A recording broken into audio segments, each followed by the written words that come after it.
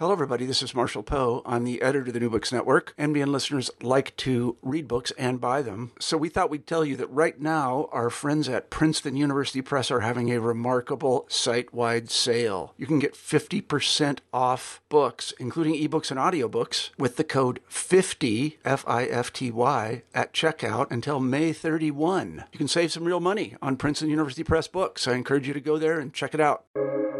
Welcome to the New Books Network. Welcome to the New Books Network. I'm Stephen Pimpera, host of the Public Policy Channel, and we are joined today by Ian Tyrrell. Ian is the author of American Exceptionalism, A New History of an Old Idea from University of Chicago Press.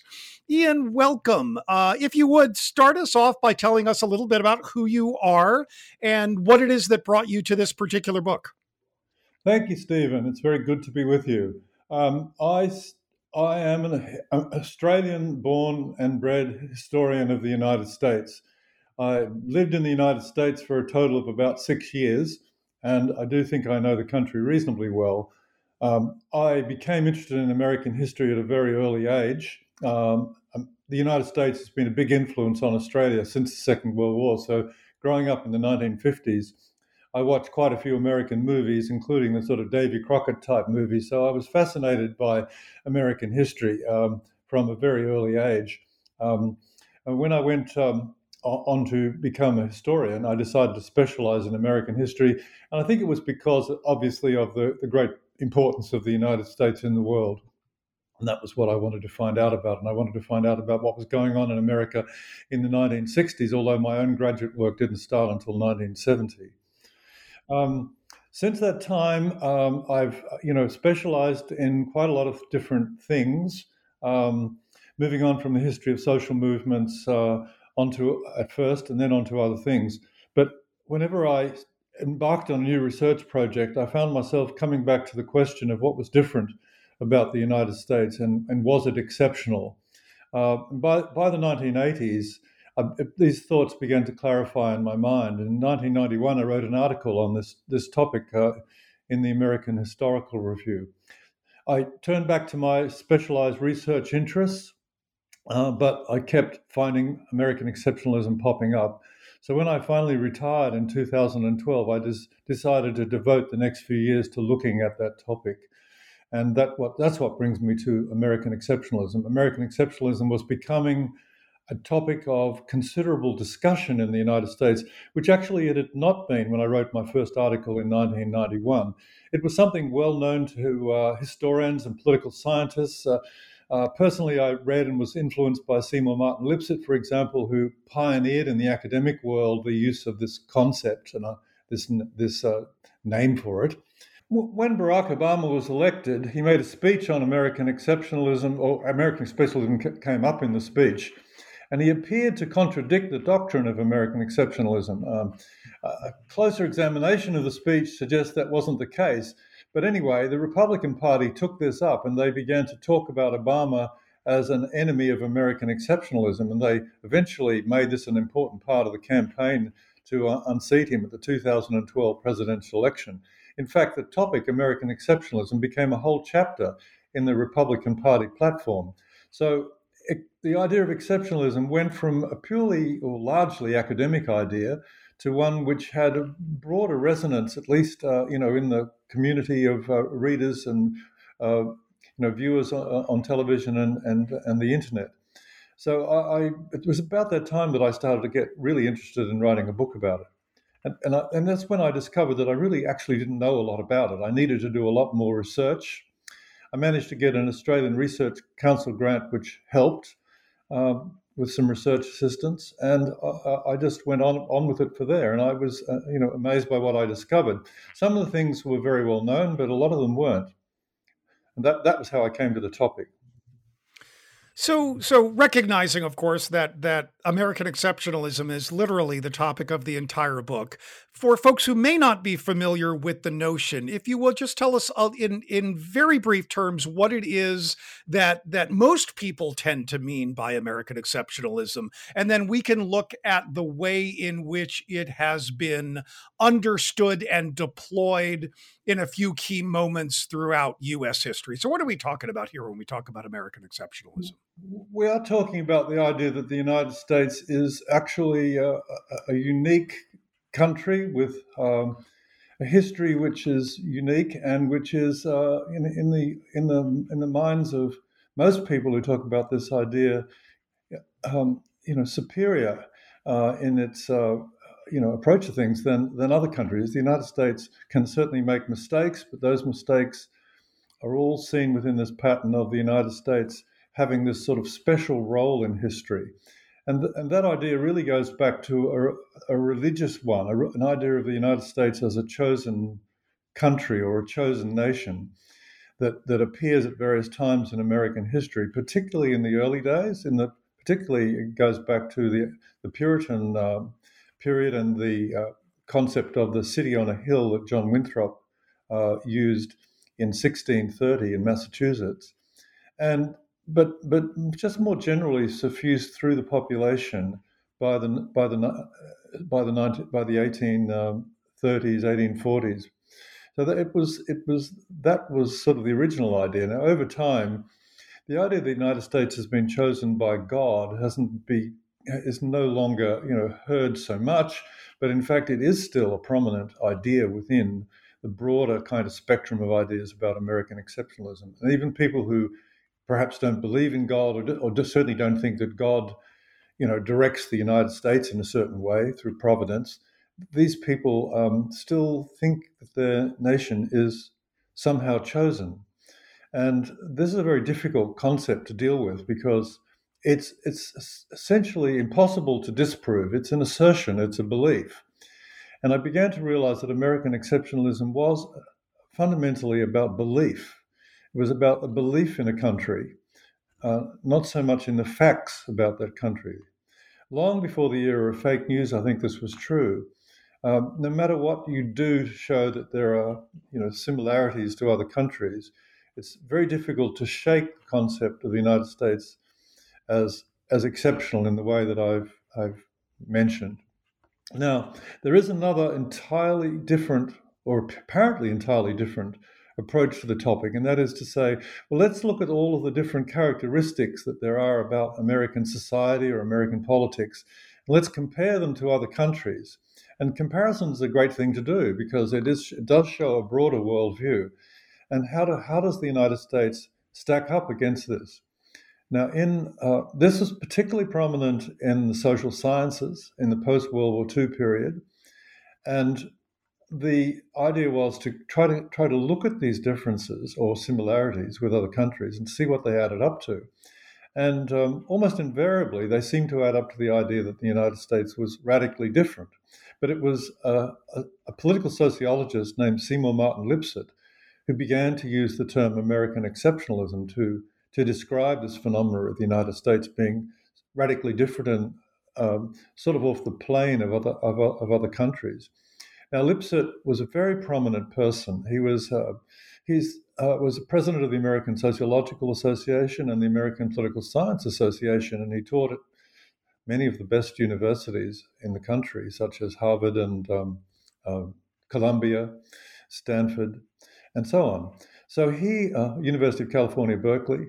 So he was very, very prominent in this idea, and he went on researching it for many years, on and off. A bit like me, though, in the sense that he kept coming back to it while he was doing other things.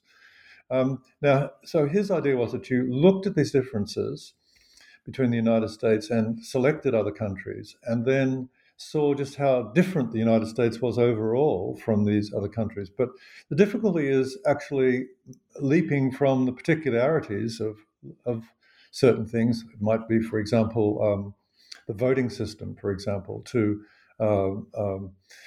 perhaps similar kinds of things. And leaping from that to a generalized idea that the nation is exceptional is a virtually impossible one to actually carry out as a social science project.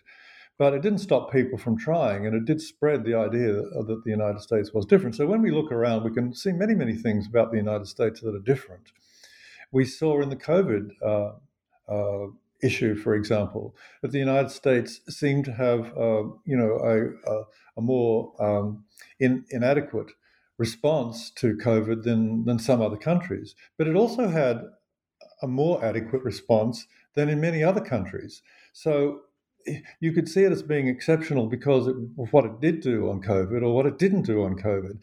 Now, when you start to get into that realm, you realize that you're not really dealing with a strong and rigorous pattern of social science observation. You really, in order to establish that the United States is exceptional in an empirical sense, you need to look at a series of characteristics and compare them to all other countries. And that is a very difficult thing to do. So generally, it doesn't work out, that it can't be proven that it's exceptional. What it can be proven easily from observation is that the United States is, got, for example, the largest military in the world. There's no doubt about that. That it has enormous military power. Its military spending is far greater than the next dozen or so countries, I think. So it's different in that way. But does that mean exceptional? Because what is the actual characteristic underlying this military spending that you need to look at? Is that this sense of it being chosen, for example? Is it a sense of its commitment to democracy? What is it that you're looking at? So Lipset actually had a lot of trouble coming to a kind of clear point on that. I think that's what I was saying. There's obviously, and you point to this at some great length in the book, right? There's a real tension between this sort of Lipsetian effort to quantify the distinctiveness of the United States, the ways in which it does and does not differ from other nations, and particularly other rich democracies. But that's hard to reconcile, right, with with Winthropian ideal, right? The city upon the hill, the distinctly moral vision. I wonder if we could bounce back to some of that history, because I think one of the things that struck me as interesting is you suggest that in that pre-revolutionary period, this notion of exceptionalism, largely religiously rooted, is about our moral distinctiveness and our virtue. But by the time we are in the midst of the revolutionary period and the Constitution building period immediately after, we are also now adopting this in order to think of ourselves as politically distinctive as well, that somehow we've also latched onto political virtues that haven't been discovered. Can you talk a little bit about what you see going on in that period? And then I want to jump forward and talk a little bit about anti-exceptionalism ideas, maybe in the Civil War period. But talk to us a little about the Revolutionary era and the political distinctiveness and where that comes from. Well, the idea of the revolution from Britain was a enormous break, and it was a really important point in world history. I think the thing to think about is whether it was part of a chain of events. Was it situated in something broader, or is it something that is kind of outside of that movement? Now, American exceptionalists tend to think of the revolution as unique and to kind of isolate it from the events of world history, except to say that, of course, it provided an example to the rest of the world. But there were many, many other things going on around that time which underlay what happened in the United States. And from an empirical point of view, the United States was still, in 1789, a relatively unimportant country, and it didn't have the kind of hefty influence, for example, that France had. And the French Revolution, I would argue at the time, had a bigger influence internationally, although later on, of course, the United States has vastly surpassed that.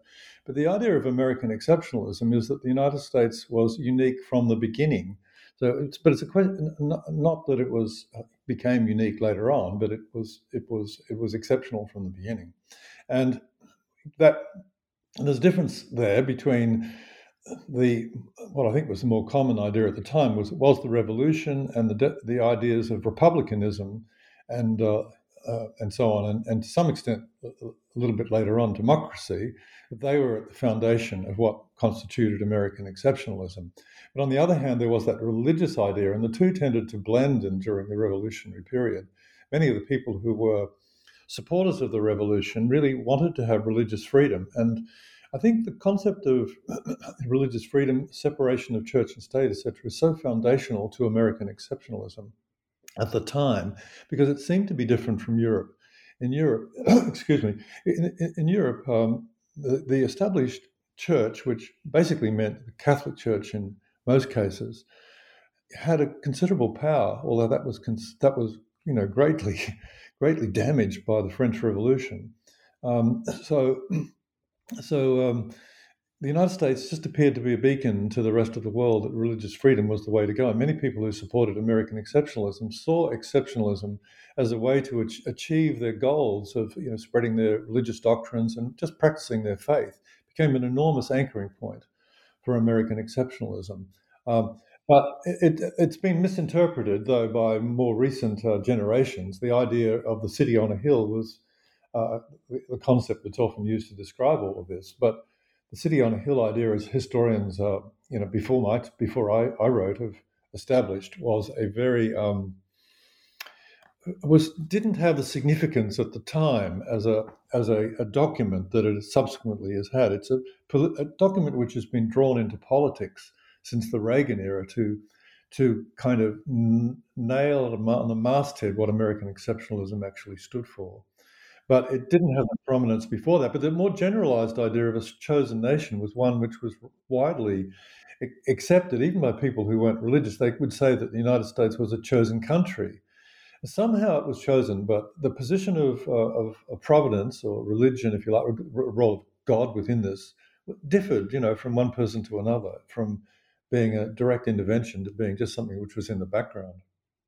And even today, there are people who treat the U.S. Constitution as if it were a religious document, right? As if it were this immaculate thing handed down from God, creating this brilliant, perfect architecture for a political system. Yeah, I know. Which, as a political scientist, I can tell you is rather absurd when you see its actual machinations. It is absurd when you see the machinations, and historians have drawn attention to this. But the idea of it as a sacred document has been, propagated by many people, and it's found a lot in the kind of the architecture, if you like, of civil religion. In the very fact that the Declaration of Independence was, in a glass case down at the National Archives, for example. I don't know whether it's still there, but I think so. Yeah. Yeah, and it's a sort of venerable document in the way that other people might take sacred scripture. So, political scientists and others did write about this idea of a civil religion. The United States adopted a civil religion rather than an actual Christian, actual Christianity. Although obviously Christianity was what they meant was mostly meant was what was behind it. We know that the position in the Constitution and in the amendments, the first 10 amendments, was one of independence between church and state. It wasn't meant to try to turn people away from religion, but to just give freedom to choose. And these ideas of freedom of religion and freedom more generally are ones that Americans have they've grown up with, and it's been inculcated in them. It's inculcated in them in schools.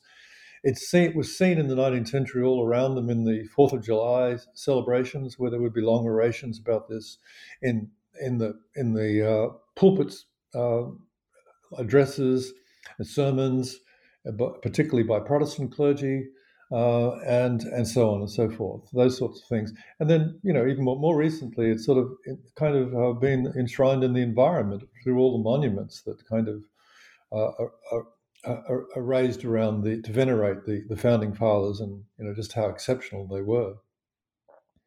So this takes, I think, sort of fascinating form in what you refer to as sort of early instances of anti-exceptionalism. I'm thinking of your writing about anti-slavery Jeremiads. Can you talk a little bit about how does that fit into the way in which this idea plays out? Well, the idea of the Jeremiad is that the people have forsaken God, and it was a Puritan idea. The people of New England in particular, and the Protestant churches more generally thereafter, they were aware of this concept, and it certainly was a very powerful concept because it pointed the finger at people, and particularly at the people. The people as a whole were failing God for various reasons, and as far as the abolitionists were concerned, for a lot of them, it was because of slavery that they were failing God. So this led to the excoriation of slavery and of Christians who supported slavery, of which, of course, there were many.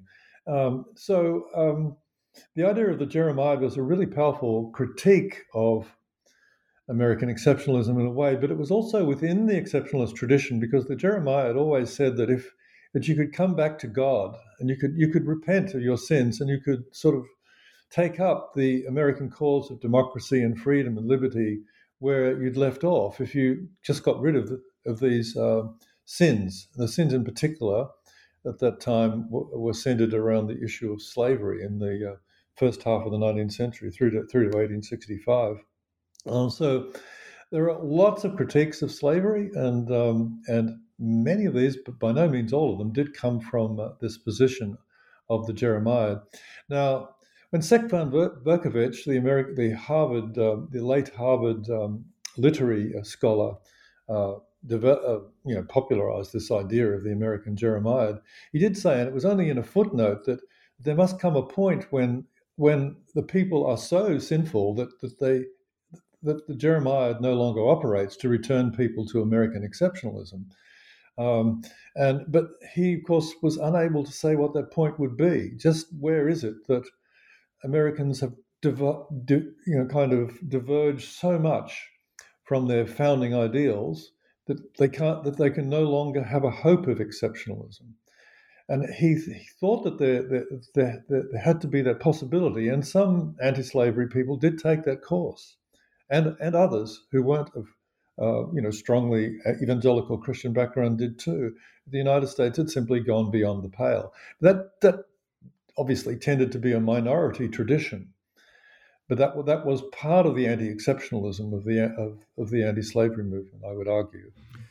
What strikes me as particularly interesting in this moment, thinking back upon that period, is because is the way that you talk about how people understood that moment, that it was right, that slavery was the aberration, that we had strayed from the path, we had moved away from the noble vision that God had ordained for the nation. We had sinned, we had moved away, but we could return back to our status by returning back to our course. And of course, there's lots of people today who would argue that, well, no, that's exactly wrong. Slavery was, in fact, the essence of what it meant to be an American, and as many people have talked about it, right, our original sin that many would argue today we have still not resolved and come to terms with. How do you see sort of that the tension of those kinds of ideas playing out, either in contemporary history or in other periods? Well, I wouldn't use the language of original sin myself, but I can see why people would argue this. I mean, the issue of slavery and the race problems, which in considerable part emerged from it, obviously is a kind of, as the abolitionists understood, it was an incredible blot upon any idea of the United States as this shining democracy. How could you possibly argue that the United States was, as Lipset did, was such a wonderful democratic country if they not only allowed slavery, but slavery was actually kind of embedded in the Constitution, and it was defended to the death.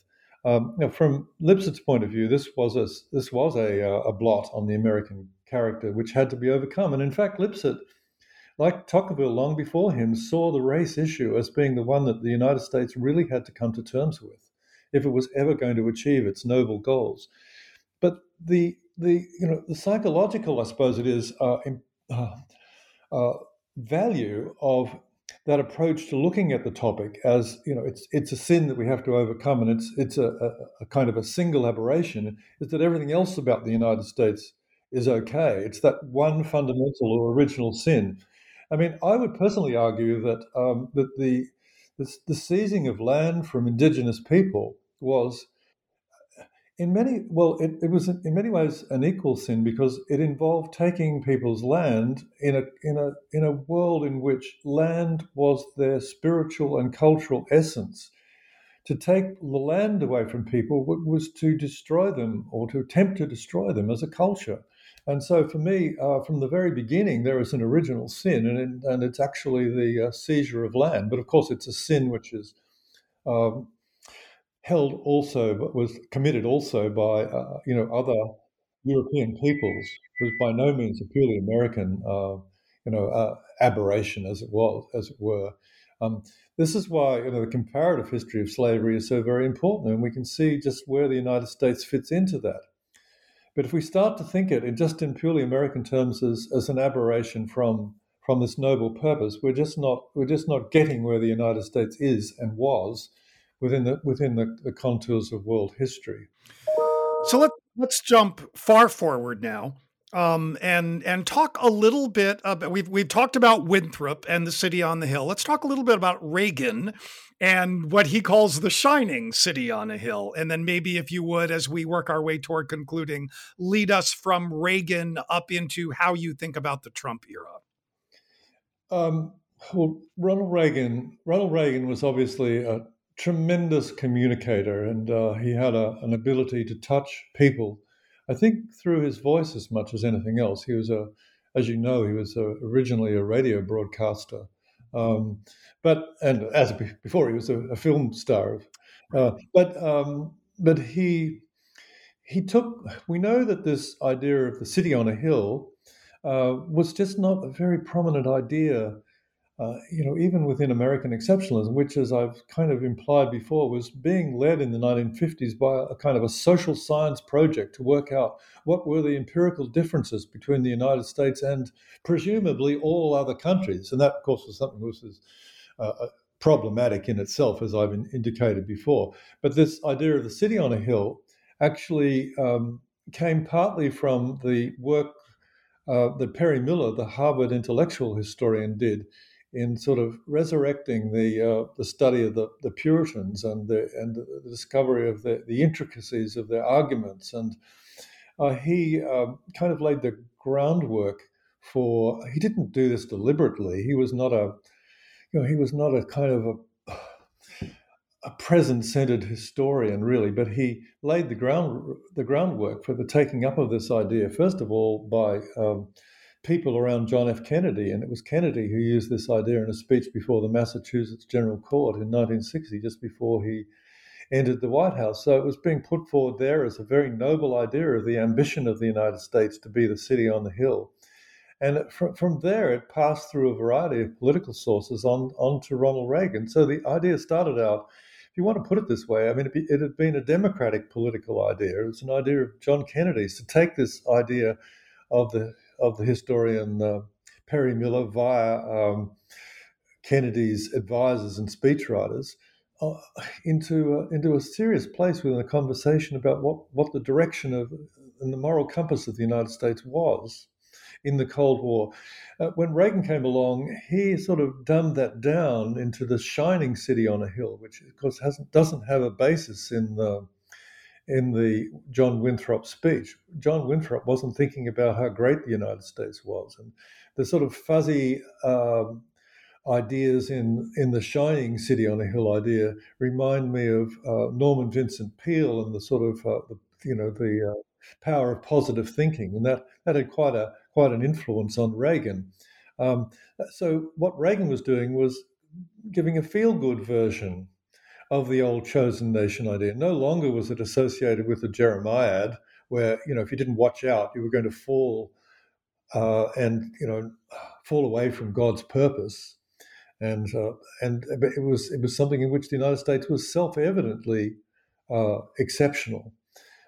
Reagan didn't use the term exceptional because it was still a largely academic term. It wasn't really until after his time that it became a major term to describe this.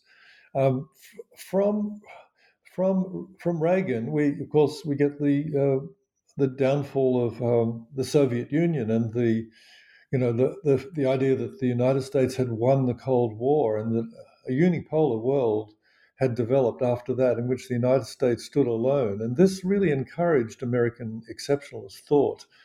It encouraged it because as long as the Soviet Union was there as a kind of powerful adversary, the United States always had in the back of their mind that there was another country which also had a messianic idea for the future of the world, and which was attempting to modernize at that time and was a competitor in much of the underdeveloped world for influence. So when the Soviet Union collapsed, then that was gone, and the United States was clearly number one. And from that point on, the idea kind of solidified. The idea of American exceptionalism kind of solidified, and that's actually when my own work came in. But I wasn't really thinking about that at all when I was when I was thinking about the topic in the 1980s. I wasn't aware of the possible downfall of the Soviet Union, for example. And I was in the background of this issue as far academically in the 1990s. I didn't take it on as a research project then. What did happen, of course, was that in the 1990s, the United States became called the indispensable nation. That was a phrase used by Madeleine Albright. Now, she didn't invent that phrase. Can trace it back to Secretary of State John Foster Dulles. But the way she elaborated on it did suggest very strongly a very strong view of American exceptionalism. She said the United States could see further than other countries. So that the impression is given that the United States had a special vision, that it was above the rest. It could see into the future. That it was embodying the idea of American exceptionalism as beyond history, as outside of history, outside of normal history. Because under the Chosenness doctrine, the United States is outside of that normal path of history. It's chosen by God. It's following God's path rather than following the path of interactions with other nations. And when Bush came in, he began to use the chosenness idea more than in the past, but it still didn't catch on really until the time of to call it American exceptionalism until the time of Barack Obama. Now, Trump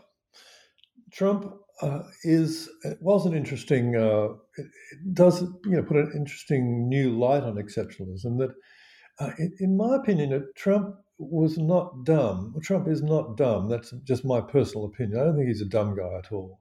I think he immediately saw that American exceptionalism was being used as a kind of a rhetoric of national patriotism at a time when American soldiers were dying abroad and when American influence abroad seemed to be declining during the time of George W. Bush and thereafter. So Trump was asked, well, what do you think about American exceptionalism? Of course, he said, I don't like the idea. I don't like the term. So, and that was the kind of sort of radical twist that Trump was able to put upon things at times that galvanized discussion. And he was asked, but why are you saddling up to Russia? Putin's a killer. He's an evil guy. He's a killer. And of course, Trump said, don't you think we've got killers?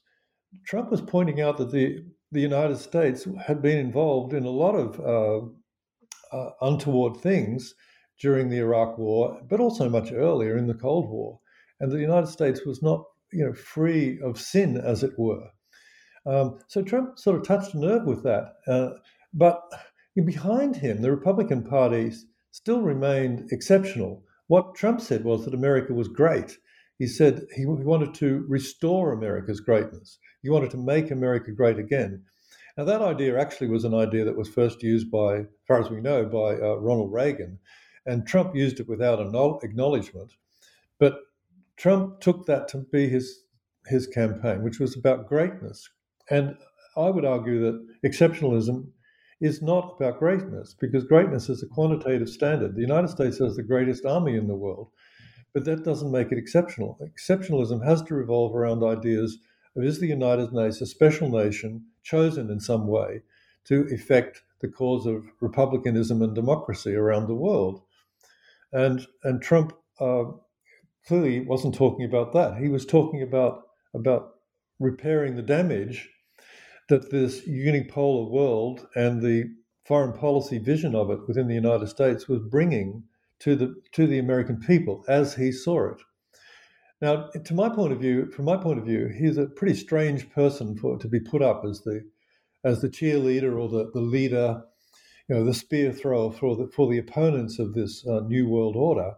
But he did strike a chord, and that's where his critique of American exceptionalism came from. But surrounding him, American exceptionalism just wasn't really budging. The idea of American exceptionalism remained pretty much rock solid within the Republican Party.